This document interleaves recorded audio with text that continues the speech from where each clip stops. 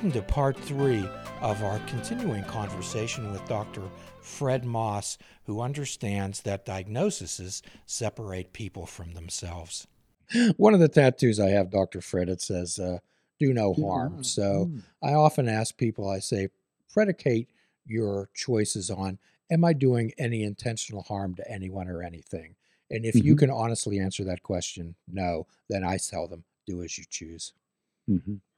Yeah, people attribute that phrase to the Hippocratic Oath, but it isn't actually where it comes from. And um, it's almost more biblical. It's more human. It's more like, can you live a good life? And if you really want to know how to live a good life, then live off that phrase. See how things go for a while. And if it doesn't work for you, then you can start doing harm again if you want. But in the meantime, if you can live a life for a little while where your most important self-statement is to first not do harm, you get a life that actually does work a little bit better anyways. A life where, when you do harm and you notice that you've already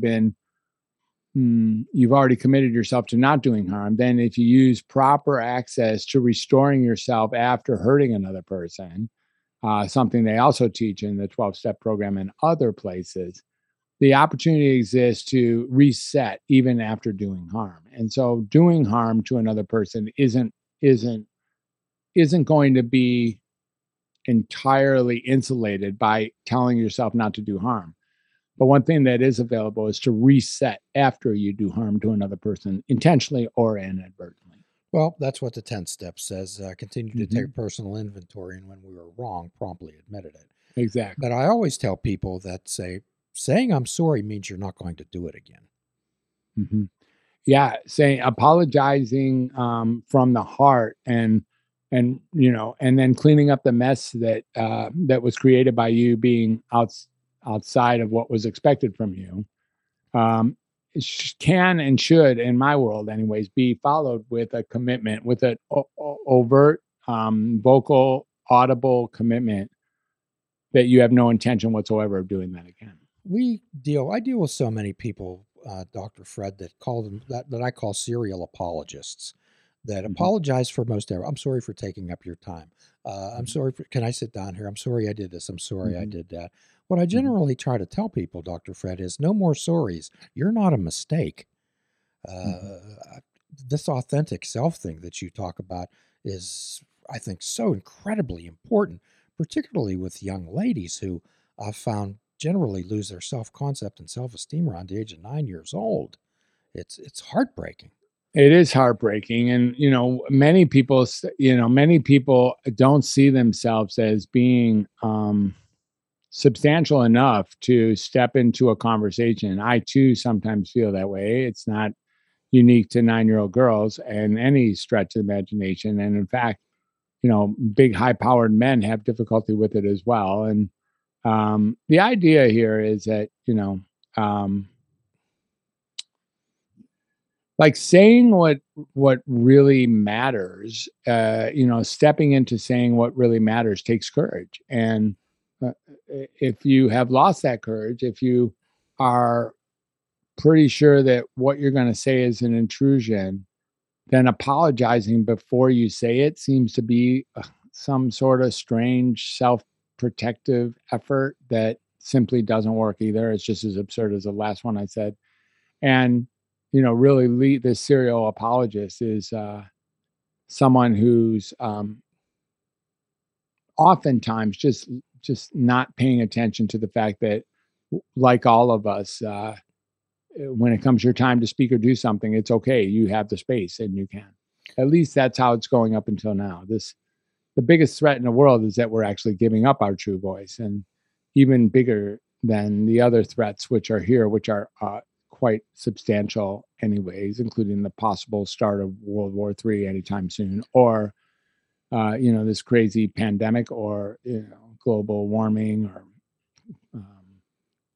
sex trafficking, or racism. There's lots of big problems in the world. And I would say, sort of like what you said about smoke out of the first floor, it's like if a city was burning, but there was traffic jams inside on a way to the city, the fire, so that the fire trucks couldn't get into the city to put out the flames, then it turns out that the traffic jam is actually way more critical than whether or not the city is burning. I find that so many people are dealing with minds of uncertainty, Dr. Fred. And these minds of uncertainty, particularly in the times and the situations that you're talking about, leads to minds of anxiety, worry, and fear. And I find that fear is one of the most fundamental emotions that people feel. How do you deal with helping people recognize and deal with their fear? Yeah, fear sure does seem to be a perpetual, ongoing, simple, and automatic part of the human experience. I've looked at fear pretty strong. In 2006, I did a quite a deep look at the concept of fear and broke it down to 5 different components and how it all worked together. I'm not going to bring that necessarily the fear theory forward now. Sure. Because I think the real thing is that most fears are related to our extremely absurd fear of death. Why do I say that's absurd? Well, because it's actually the only thing in life that's inevitable. And it just seems like a bad choice to choose that to be the thing you're most afraid of. You know, it's just like, how is it that the only thing in life that's inevitable became the thing we're most afraid of? That's just a bad combination. And most of our fears, if you just take it out a couple of derivatives, are really the fear of being killed or dying. And if we can start looking at fears of being also part of this experience, you can proceed in fear or you can back off in fear. And both of them still leave fear there. So if you have a choice of fear by doing what it is you want, or fear by not doing what it is you want, and there's going to be no difference in the outcome, ultimately you're going to have fear either way, then fear can't be used effectively as a deterrent to do that which you really want, even inside of our silly monkey reasoning. Yeah. Well, George Adair said that everything that we want is on the other side of fear.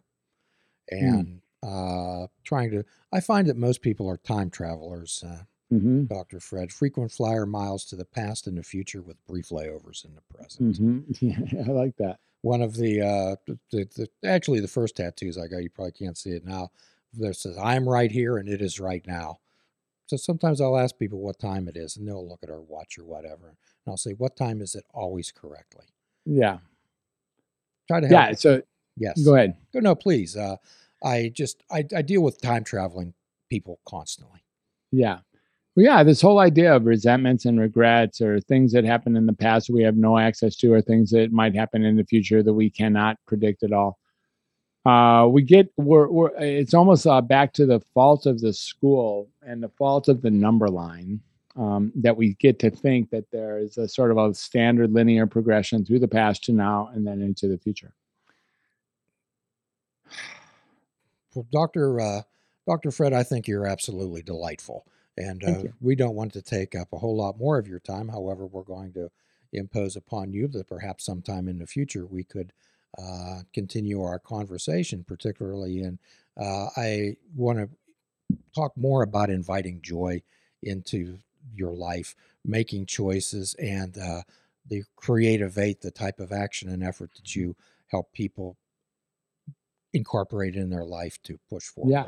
Thank you so much. And really, the other, the most recent book I wrote is also interesting. It's called Find Your True Voice. And that's the next iteration. That's the one that I think is closer to really pointing out some of the things we've already touched on in this conversation. That's the one I would say that I'm presently most proud of. And I'm going to offer to your listeners they get it for free if they go to make it the actual book now. We're not talking about an audiobook, the actual book, which is they go to findyourtruevoicebook.com.